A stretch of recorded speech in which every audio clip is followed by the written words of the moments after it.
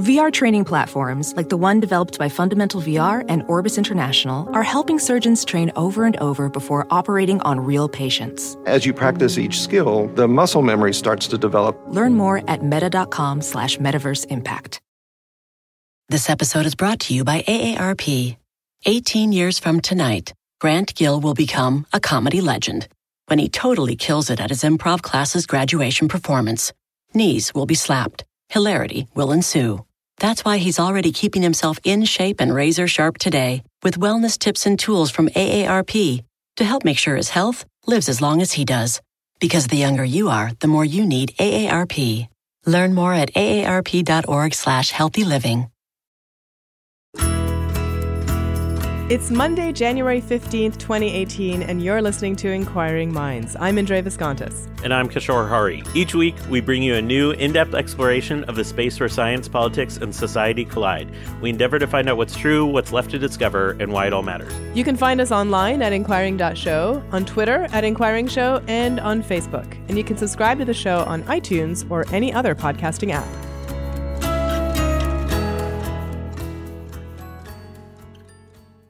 Indre, would you vote for a scientist for Congress? Absolutely. Well, I guess it depends on who. Yeah, so that covers my reaction to the developments of 2017 now into 2018. A number of scientists have declared and are actively running for federal positions and state positions in many states across the country.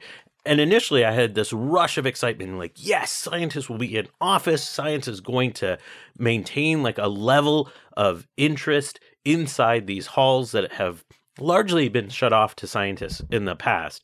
And then I was like, wait, why are they running? Right? Like, Yeah. What are they standing for? Are they, it does take a certain amount of skill to be a politician, and do they have those skills? And also, what are their views? Because, of course, just because we assume they are going to make rational decisions, that doesn't mean that they don't have their own biases. Yeah, and I think that's why I want to use some of 2018 to actually explore why scientists are running for office, and if scientists inhabiting those halls will actually lead to any changes for science itself. I'm going to start by interviewing this week's guest, Jess Phoenix. She's a volcanologist. Coolest name for a scientist type ever. She's a geologist that studies volcanoes. Oh, not Vulcans. Not Vulcans, no, not Spock, but more like, Mount Hood and all of those places. Uh-huh. She's running as a Democrat in the California 25 district, which is run by Republican Steve Knight. And Democrats have identified this as one of the key districts that they want to flip in 2018 midterm elections. Jess was motivated by how science was treated in terms of some repeals of policies in the first year of President Trump's era. And she was motivated particularly about how public land protections were being rolled back. And she saw that as just an existential threat against values that she felt like she held and many constituents held. Now, she has much more deep beliefs, and she's running on a larger platform than just, I'm a scientist, I'm running on a pro-science agenda, everything from immigration to LGBT rights on down the line.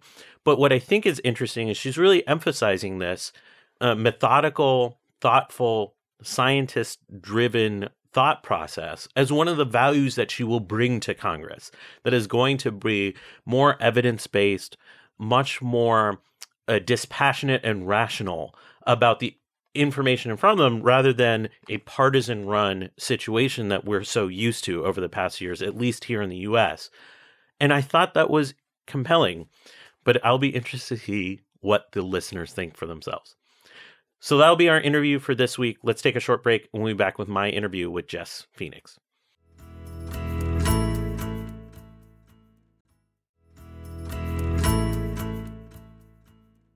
Jess Phoenix, welcome to Inquiring Minds. Oh, thank you for having me, Kishore. It's great to be here. So you're a volcanologist, a geologist by training, but running for Congress, which actually sounds like the harder job of the two. So why run for office, and why now? Well, I think now is a really unique time in our history as a country. And, we're at sort of a cultural inflection point where we have an assault on facts and the truth like we've never seen before. We have people who are outright denying basic science and the value of science in society. We have funding for scientific research being cut and diminished. And it's really, it's problematic because we're facing challenges right now that we've never seen. The rise of automation. We see, unions being pushed to the side. We see climate change becoming a really big national security threat. And, we basically are at a juncture where we need everybody, all hands on deck, to be engaged in politics. No longer can people afford to say, oh, I'm not interested in politics. And that includes scientists. So here I am. I want to push back against this assault on facts. And, I've got a climate change denier who's my representative, and that's who I'm challenging in this race for Congress. And we need people who accept facts and believe in them in office. There has been this challenge to belief in scientific facts that has been long running in this country. This isn't something that's happened in just the last 12 months, but all of a sudden we've seen a wave of scientists participate in politics, both by running and protesting and behind the scenes in policy in ways that we haven't seen before. Do you see sort of a landscape shift that's happening within science right now around politics? Yes, I really do. And I think it's because, the scientific community for a long time had really kind of kept our opinions to ourselves politically, even though science is inherently a political thing, because governments have to decide that they want to prioritize science and prioritize research and invest in R&D and in understanding how the world works. And so right now, scientists are going, okay, so our funding, which we were worried about jeopardizing, before by speaking up politically, if we don't speak up, we're going to lose our funding. So I think that, scientists now understand that, in order to even have our jobs be available to solve these problems, that we're facing, we need scientists speaking up, speaking out, donating, running. We need scientists involved in every facet of society. When I got involved in the March for Science early on, a number of scientists that I've worked with for a long time, that I've respected for a long time, really mentioned to me that this is a dangerous area for science to go into in some ways, because it erodes a perception of science being dispassionate and nonpartisan for some, that some are going to see this move of scientists running for office as science becoming part of a platform of one party or another. What's your response to those kinds of cautionary notes? Well, I think the first thing to point out is there's two things. But the first thing to point out is that science itself, like I said, has been political because if government prioritizes it, it's part of what the government does, which means that it is influenced by politics and the will of different administrations. That has just been the way it has been since we've had government in our country. And then, but what isn't political, what isn't partisan is the scientific method. And that's what scientists do. We employ the scientific method, and that doesn't change. It is 100% nonpartisan because it listens to the facts. It looks at the facts, and it uses those facts to try to test hypotheses in order to eliminate uncertainties and gain more certainty. So that's all it really is. It's just a process, and a process itself can't be beholden to any one political party. A process is neutral. It's how you use it. So as long as we have scientists who are willing to say, look, I am looking at the facts, I am going through an objective process, and what this shows me is how we need to take action with our policy, then we're on the right track because we want science informing our policies. And then the second part of that is that, it's unfortunate that it seems like right now that one party is skewed so far into rejecting science, because science really doesn't belong to a particular party. It never has. It never should. It's just something that people agree is essential for us to, basically survive on the planet with a growing population. We need to understand the world around us, and we need technological advances and insights. So I think, that's a real sign that the party is sick, not that science is sick. And it's something that needs to be addressed at the party level, because science will keep on being objective.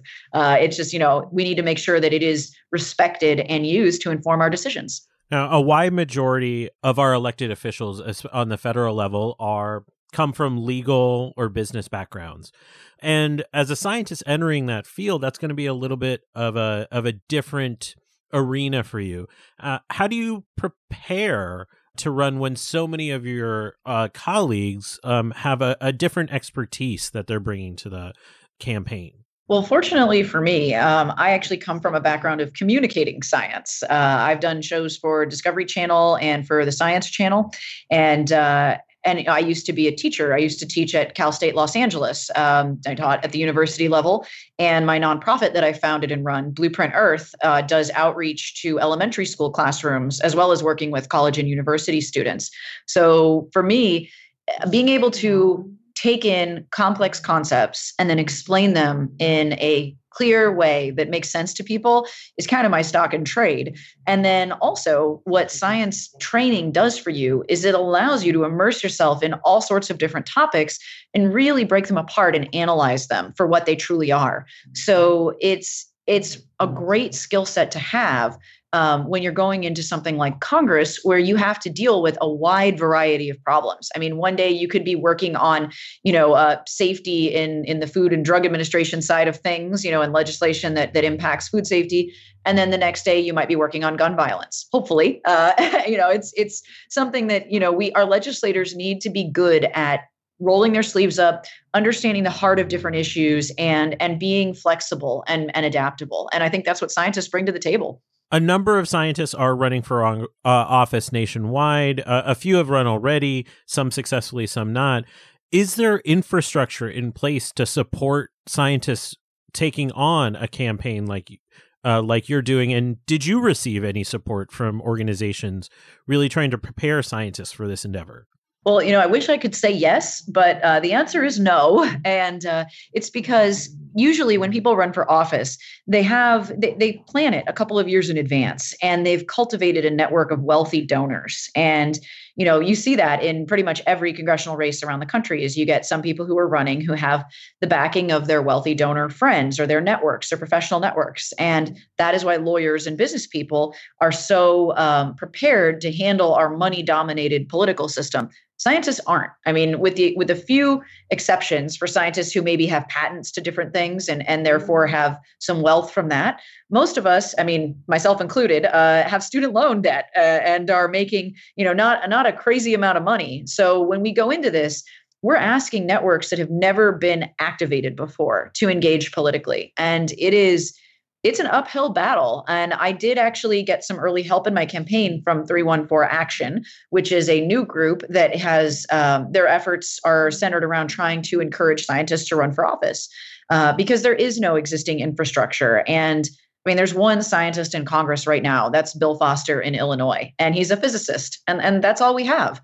So we're really starting something new. And because I am taking a fully grassroots approach to my campaign, I'm relying on people who don't usually donate politically. I'm relying on getting everyday people excited and really fired up about the possibilities. And just so our listeners have an idea, how much money does it take to actually run a successful campaign for congressional office? Way too much is the short answer. It's actually borderline obscene how much money these seats are costing. And I'd say this race that I'm in, all told, it'll probably be between 8 to 9 million on both sides. I'm trying to raise for the primary. I'm looking at raising about $750,000 to $800,000, and then for the general election, we would probably need to get somewhere between 3 to 4 million. And that is, if that number blows your mind, don't worry, it blows mine too. It's so much money, and I think about all the things we could do with that money if we weren't having to spend it just to run for office. And so that's why my campaign, we're taking a very grassroots, bare bones approach. All of our focus is on getting the word out to people in the community through door knocking efforts. But you have to pay people to go and canvass. And it's we also need to put flyers in the mail so people who we may not connect with while knocking on doors, they'll still know about the campaign. And then, of course, getting the word out on social media is important these days. But until we do campaign finance reform and, we overturn Citizens United and we have publicly funded elections, this is the world we live in. I want to get into your platform a little bit, but first let's talk about the district you're actually running in, which is the California 25, which is in Southern California. It's sort of the exurbs outside of LA and then into some of the mountainous region north of LA. Tell us a little bit about the district and the demographics that make up that district. It's an amazing place. It is definitely not what people think of when they think of LA. There are rolling hills, and I mean, I could see snow on the mountain peaks this morning when I got up. It is beautiful, and it's also an area where our communities range from like townhome type neighborhoods and apartment complexes all the way to people who have a few acres of land. And it's really pretty diverse. In fact, we actually have a very large Latino community. We've got a lot of African-American folks in our district, and we have a lot of from the Asian and Pacific Islander community as well, in addition, of course, to white folks. So it is very diverse. And now for the first time ever, we have more Democrats registered than Republicans to vote here. So it is a changing community, and it's growing and expanding. And I'm really excited to be here because the possibilities are pretty much endless for where we could go. It's just a really happening place, and we've got the proximity to LA without being in downtown LA. So you got a little bit more space. Now, I want to talk about some of the items, some of the issues that you're really standing for, one of which is disaster preparedness, which is in your DNA, both as a scientist and your background. But it's also an issue that's recently touched the district that you're representing with some of the wildfires. Can you talk about disaster preparedness and what your stance is on that issue? Sure. I'm happy to, because I actually grew up with, as you said, my background was in, having FBI parents, and my parents both served in the FBI for over 20 years. And my mom was an expert in terrorism, and my dad was an expert in white collar crime and cybercrime. So I heard preparedness from the time I was a young kid, particularly because of some of the, we had the World Trade Center bombing in the 90s. And then, of course, we had 9/11, and there were so many other smaller terror incidents that my mom had, something to do with the response to those things, and or that she was asked to comment on because that was her expertise. So preparedness for me is it's sort of something that it touches everybody's life, even if you don't realize it or not, because it involves the natural world. That's my expertise, is natural hazards. It involves man-made disasters like you see with terror incidents, and then the cyber world too. Cyber attacks and cyber warfare are on the rise. So we need to have people in office who understand that these threats come from all different angles, and that an educated public is one of the biggest ways that we can prepare for bad things, whether it's a wildfire or an earthquake or a bomb, all of these things. If we have good, strong infrastructure, if we have systems in place to respond to these events, and if we have people who know what to do in the event of a disaster, we're going to be a lot better off. And these things are only we're going to see more and more disasters and incidents like that with climate change. So it really ties into the work I've been doing in terms of environmental science. I mean, preparedness is in one area is going to help us in other areas too. Talking about climate change has unfortunately become a very difficult policy to pursue here in the States because of how certain members of the Republican caucus seem to block any potential legislation leading to U.S. being more involved in climate policy, both locally and globally. So how do you, as running as a Democrat, feel like you can make effective changes around climate change, both as a scientist and as somebody that just sees the issue of climate change affecting your local district?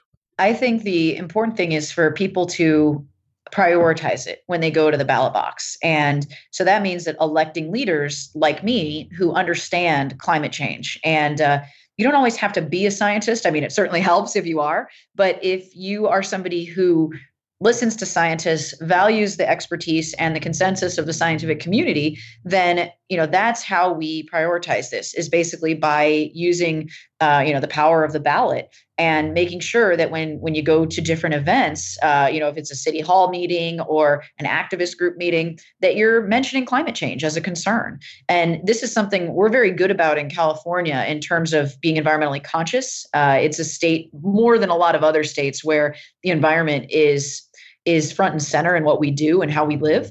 And I know in other places that's not always the case. But I mean, I think that when you actually talk to people, when you get the word out and you say, do you want clean air? Do you want clean water? Do you want clean soil? You're hearkening back to what used to be bipartisan. I mean, we had Nixon found the EPA. And Teddy Roosevelt was, a big environmentalist. And these are Republicans. So we really need to look and see why it's become so polarized as an issue, the environment and climate change.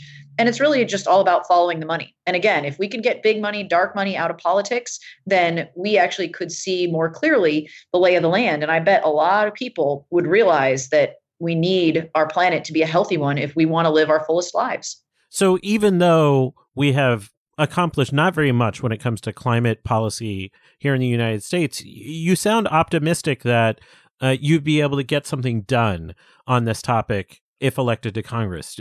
Is that right? Are you optimistic about it? Oh, yeah, extremely optimistic. And that's because I see more and more people who I interact with either in person or online, and they say the environment is a priority for me. I mean, I was canvassing in Palmdale, which is one of the larger cities in my district, a couple weeks back. And I was talking to a gentleman who said, he only spoke Spanish. And so I was speaking with him in Spanish, and I asked him which of, 5 key areas would he consider his biggest priority. And he had his little kids running around him. It was a birthday party. Nobody in the family spoke English. And yet he told me environment was his number one priority. And, that really, that speaks volumes. When you have people from different backgrounds, different communities starting to say, look, environment is what matters the most. Like, my kids need a place to grow up in that's safe, free from pollution. Then you really see that the messaging is getting out. And so that's why I'm optimistic. I mean, younger generations are more and more conscious of what the planet needs to be healthy. And so we're moving, we're shifting. The people who are in power now are not going to be the people who are in power in the next 10, 20, 30 years. Speaking of the environment, one of the key items in terms of issues that you care about seems to be the protection of federal lands. The Mojave Desert is part of your district, and the Trump administration has certainly rolled back protections at national monuments and potentially in terms of opening up certain wildlife refuges for drilling. What do you hope to accomplish in terms of federal land management if elected to Congress? We need to have a strong, clear voice speaking out to protect these lands. They are part of our national heritage, and they've been set aside and protected for a reason. And that's because they're unique in our country and unique in the world. There is no other Mojave Desert. There is no other Bears Ears or Grand Staircase Escalante National Monument. And when these lands have been exploited for oil drilling or like near the Grand Canyon, uranium mining, not only does it endanger the surrounding environments and people who live nearby, but it also destroys something that can never be brought back. And it is something that belongs to every single American, no matter where you were born, what circumstances you were born into, what you believe in. That is something that it's truly open to everyone. And we need to protect those spaces. And so I want to be somebody who actively champions protecting our federal lands, our wild open places. And these are the things that make America truly unique and special. And we need people out there advocating for them and speaking up. I want to talk about healthcare, which seems to be a dominant topic over the past few years in American politics, and probably will become the midterms later this year. And it's also an area that seems to defy scientific thinking and logic at times because of how it's priced, how it's parceled out, and the changes that we make to it seem to defy rational scientific thinking from time to time. What's your stance on something like healthcare, and do you feel like your background as a scientist is, how do you think that's informing your stance on healthcare? Well, really good questions, because healthcare seems to be, just from the informal surveying I've done with people who are following my campaign, it is one of the top, if not the top issues on people's minds. And I think it's because it's something that it can be so unexpected when you're in a healthcare crisis. You may have been healthy, as could be the day before, and then suddenly you have a diagnosis that could jeopardize your entire future or your family's future. And, just talking with people in the last few days since the start of the new year, it has become very apparent that a lot of people are hurting right now because of medication prices going up, or their health care plans changing and them not being able to access the care that they need. And I'm at the point where, I've worked and lived in various countries and various continents. I mean, I've worked on 6 continents and lived on 3 different countries. And the United States, there is no reason that we should not be providing health care to every American citizen. People in our country need access to healthcare, and they need to be able to do it without risking their entire financial future. And that's the problem. We have people drowning in outrageous medical bills. I mean, we have some of the highest cost of care on the planet, and we don't have the best outcomes for that high cost. So we need a system, and the one that I've been backing ever since I stepped onto the political scene has been Medicare for All. And that's because Medicare for All, Medicare right now is a system that most people who have it like it. It's much more efficient in terms of having lower overhead administrative costs than traditional, the for-profit healthcare plans that we see in the market. And it's something that, we have the ability we can get there in terms of funding, and it will save some money on overhead costs. And the government is already paying for 2/3 of our healthcare right now. That fact blows a lot of people's minds. So we only really need to make up that 1/3, and we can do that. There are so many different options for how we can get there that if we have the political will to make it happen, we will. And then we won't have to hear about people choosing between rent and being able to put food on the table and having their medical care, covered. We need people who can go to the doctor and get healthy, because without a healthy society, we are pretty much doomed for the future. We need healthy citizens. It's just fundamental. And so I try to use all the available research I can about care affordability and efficacy and, healthcare costs versus outcomes. And when I dig into it, I really am shocked by things like how poor our maternal and infant mortality rate is compared to other countries in the developed world. I mean, it's shocking. We have an appallingly bad maternal and infant mortality rate, and we can do better. But we just need to really come together as a country and remember that our ideals include allowing people to pursue life, liberty, and happiness. And if people are sick, they can't do that. One other issue I want to talk about, and this one isn't going to surprise people, investment in R&D and in basic science. And it's not going to come as any shock that as a scientist, you're in favor of continued investment in it. There's numerous reports about how that pays back to the larger economy. But a number of conservatives have talked about wanting to slow the growth of that investment in basic science and turn more of that over to the private sector. And in your district is the Vandenberg Air Force Base, where SpaceX does a number of its launches. And it's sort of become a poster child of turning over certain federal science programs to the private sector as a form of success.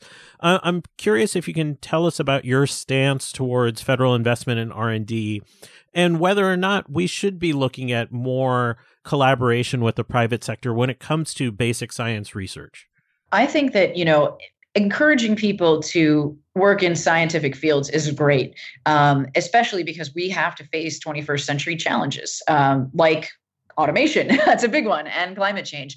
However, I will say that, the government has a role to play here, and that's because a private company, no matter how altruistic it may seem or how it may have been founded with everybody's best interests in mind, at the end of the day, a for-profit group is beholden to its shareholders. And so you cannot assure that what is being done for the good of the country 100%. The way that you can, theoretically, if you do it with government money, because the government then has more oversight and more control. So I am a fan of doing both. We need to have federal government funding research and development, particularly green tech R&D, which I want to make our district here the global hub for green tech research and development. I think that's going to be a big jobs mover and shaker here for us, and it will help us deal with automation. But I also think that in addition to that, when the government does fund private research and development, it does so as a supplement to what it is doing, because we don't want to outsource everything. It's not smart when you rely on the altruism of private companies, as we see with, the collapse of so many of the big banks and things like that. In no instance does a corporation ever have a conscience. We need to put in place protections so that we can provide that human element and make sure that we're doing what we're doing because it's the best thing for the country and not just for profits. One last question about sort of the campaign details. Your district has been identified as one of those districts that many Democrats are targeting as to flip in 2018. It was a district that Secretary Clinton carried by a number of points. The Republican incumbent seen very vulnerable here. I'm curious what your take is on the fact that elections are really local endeavors, but there's probably going to be a lot of national attention that shows up in a part of California that really feels small town in certain parts. How is that going to affect sort of the dynamics of this election in CA25? Well, I think it's something that a lot of us here locally are prepared for. We understand we're not a very wealthy community, not like some of the other areas. Like we're no Beverly Hills, that's for sure. So we know that in order to go up against the GOP's dark money and big corporate money, we need to have help from all around the country. And I think that's what makes me unique as a candidate is that I've had support from all over the country, and I constantly have to tell people who are foreigners, no, you can't donate to my campaign. It's not legal. So it's the enthusiasm that I see, I think is part of what's going to make candidates who are running, to flip seats successful is if they can get that national enthusiasm and energy and channel it into local boots on the ground efforts. That's when we're going to succeed. And to me, I think that's why, running a grassroots campaign is really the way to go here locally, even though our district is huge. I mean, it's like 70 miles from end to end or thereabouts. It's pretty massive. And, you have to drive quite a ways to get from one side to the other. But what unites everybody in our community is that we love this place. This is a place where we're proud to call it home. And it's something that we really want to see good things for the next several years. And, having a Republican incumbent who votes against the community's interests time and time again is just not, it's not sustainable. So we got to change it. Last question. Even though we've seen a boom of scientists running for office, there's still just in terms of the total end, there's not very many. And more than likely, more scientists will lose running for office than gain those seats. I'm curious if you feel that what we're seeing is a trend that's going to continue, that some more scientists are going to be encouraged to run for office, or if we need wins here for it to really make that continue. Let me share with you a little anecdote about something that happened just the other day. I'm interacting with people a lot on social media, and I received a message on Twitter from a follower who said, "I just wanted you to know, Jess, that I'm so inspired by your run for office. I am a young scientist, and I never thought that I could get active politically. I just didn't think I had it in me. But seeing you run for office, you are now showing me where I want to be in 10 years. And, I appreciate it so much. And, I responded to her and I just said, wow, it means a lot to me that I'm having that effect on you and, try hard for what you want, basically put your heart and soul into it. And she wrote back and said, I have tears in my eyes. Thank you so much for responding. I didn't realize you had time to respond to me. And I mean, she's not alone. I've had so many young people contact me and say, you know what, I'm going to do this. And not just young people. I've had women in their 60s who've gone back to school for a college degree and have gotten in touch with me and said, you know what, I'm going to run for something now. And, whether they're scientists or not, it's just really great to see people who never thought that they could do something getting out and doing it, whether that's knocking on doors or phone banking or, engaging online and speaking up about their views. People are doing this now. And I mean, it makes me optimistic for the scientific community and for the country as a whole. Like, I think we may have needed a pretty big shock to jar us into action, but I don't think we're complacent now. And I think we've got this massive momentum on our side. And I'm really, really hopeful for next year. I love science. Our listeners love science. It's clear that you love science too. This must have been a very hard decision to take a break from science to run for office. But Jess Phoenix, thank you so much for joining us on Inquiring Minds. Thank you so much for having me, Kishore. It's been a pleasure. So Jess Phoenix, rising from the ashes. Is that too lame a joke? A volcanologist? I think it's one of the greatest scientist names for a volcanologist ever created. I think she was destined to become a volcanologist with that name. But I still wonder what the practicalities are for her or for any scientist. I mean, most scientists can't just take a few years out of their careers in order to do something completely different and come back and still be leaders in their field. So she's probably going to take a hit career-wise if she, goes and moves to Washington from the science perspective. And my question is, is that worth it for a scientist? Well, let me put out this idea. What if her career is as a legislator? Like, if she wins, like, that could be her career. Yeah. And she's just trained as a scientist. Right. And I mean, yes, that's true. And I guess I in my own head, you know, I think that's the question of, like, you know, most people go into science because they feel that, you know, it's a vocation. They have a drive to it. And that's probably true of politics as well. And so it seems a little bit weird to me that you can have someone who can have both drives, you know, who is both driven to the, you know, for the quest of knowledge and for politics. But I guess ultimately, if it's about bettering humanity, the goals are the same. I'm going to say something that I'm still left with that I find odd is Kishore from like 3 or 4 years ago would say, isn't it advantageous to be a lawyer going into elected office? Because, like, that's what you're supposed to do. You're writing laws. Like, having a legal background will help. I feel like that's gotten thrown out the last few years. There's been a lot of people that have held elected office that don't have those backgrounds. But I still, like, in the back of my mind, I'm like, is there going to be such a learning curve for a scientist to go into these roles? Because there is just the assembling of a team and a lot of legal issues that come up. And when it comes down to it, you can build a team that'll help you do that. But I wonder if a scientist is ready for the actual tangible needs of the position.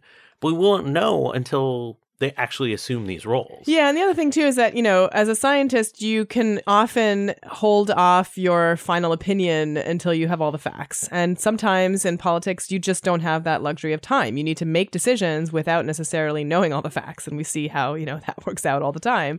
And that sometimes to get things done, you know, in Congress or in the Senate, like you have to be able to, you know, put things out there that, you know, you might not have all the information for. Is that going to be at odds with the training that a scientist has? At the end of the day, we're running a story that is really about these scientists running. But I think the real story here is that there's new people running.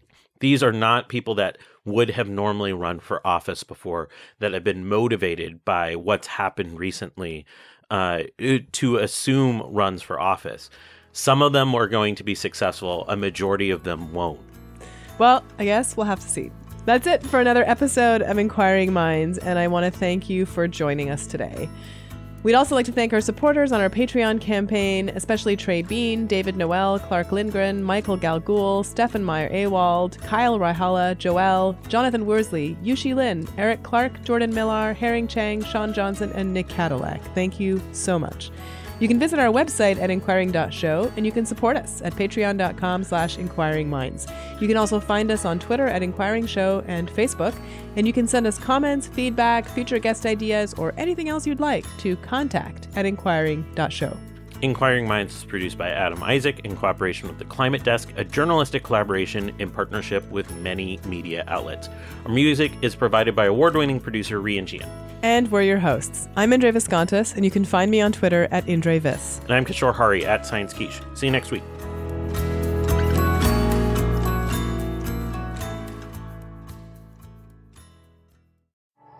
At Amica Insurance, we know it's more than just a house. It's your home, the place that's filled with memories. The early days of figuring it out, to the later years of still figuring it out. For the place you've put down roots, trust Amica Home Insurance. Amica, empathy is our best policy.